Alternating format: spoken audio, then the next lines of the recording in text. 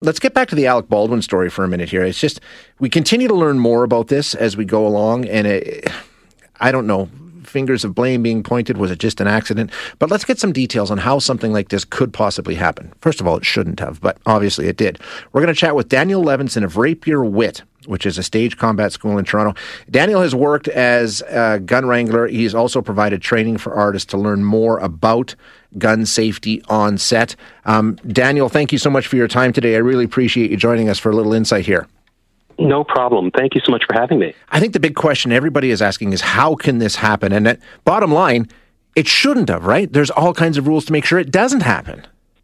Absolutely. And I think one of the first things we should talk about is there is a difference between the organizations that do firearm safety and training for film and for the use in theater in Canada and the United States. And this isn't to point fingers. It's just that the reality of how each country looks at firearms, deals with firearms among the population, let alone within the industry, causes that change, right? Yeah. And so starting right at the top, and I'm going to be careful because, of course, all I know is what everyone else knows. Absolutely, from reading the newspapers and listening to reports, and I have no doubt more information will come out.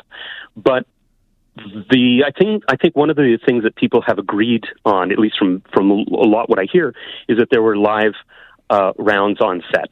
Yes, and that simply is incomprehensible to me, and I just can't imagine it happening here because my license, for instance, that allows me to work with firearms in film and theater precludes me from having any live ammunition, and it would never enter my head to own some, to ever load the firearms we use with them. And it's one of those things that is simply not ever to happen. Yeah, would there? Can you think of a reason why live ammunition would be on a set? I've read other people in the States say the rule number one is don't even have it in your pockets when you're training for firearms or anything. We just don't use live rounds. Absolutely. I simply can't think of a single justifiable reason. In the industry, we have, of course, blanks that Sure. have most of the components that live ammunition has, except for the projectile, the bullet itself.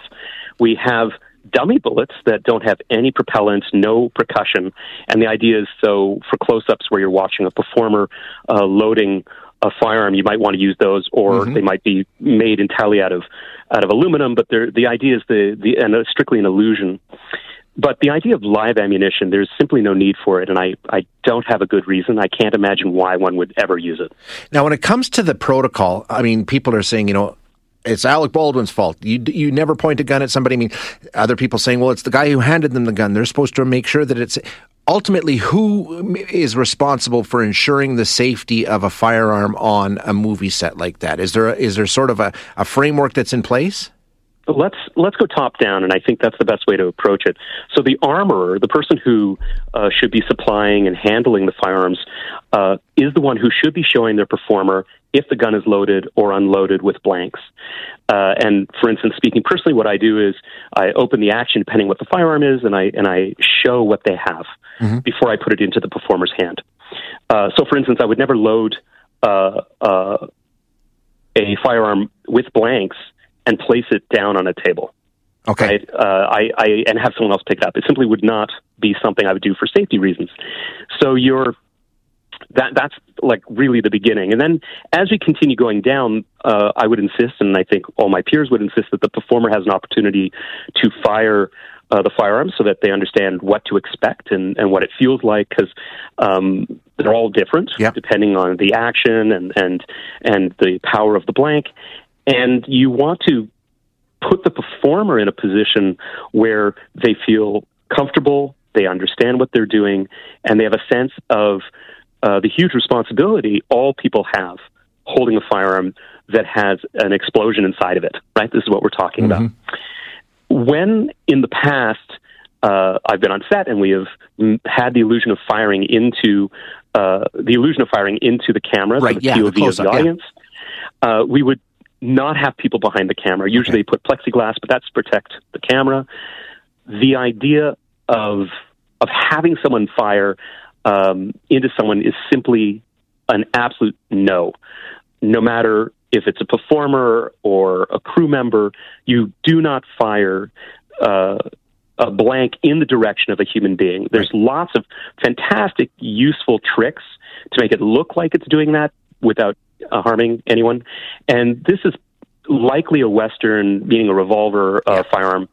And so you also have to think about the discharge of these very hot gases are coming out sideways because a revolver has a space. If you can imagine how it looks with the cylinder, So there's that as well, the idea that you're not just worried about just the muzzle, but everywhere where people might be affected by this gas. And even doing it very, very much following all the rules, there's still a danger of hearing loss. Like there's a number of steps that we all follow so that at the end of the moment of filming, people are safe. We've acquired the image we're looking for, and that we have a profoundly effective image for the audience, and that's what it's for.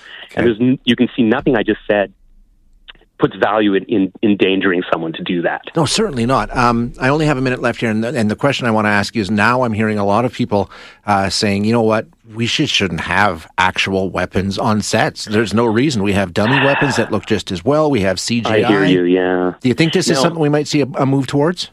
It may.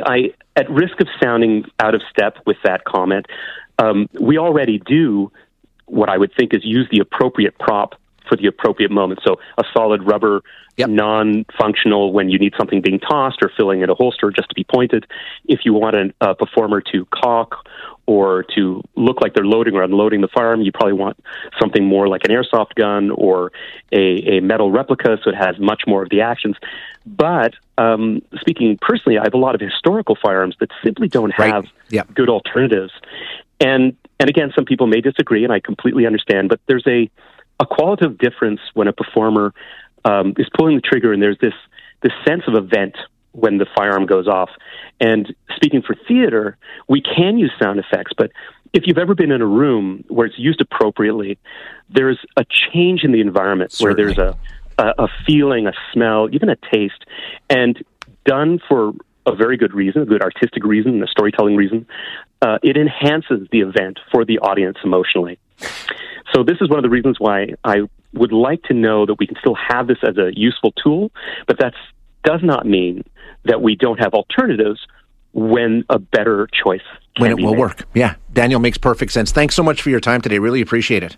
Oh, tremendous pleasure. Thank you. Great stuff. Thank you.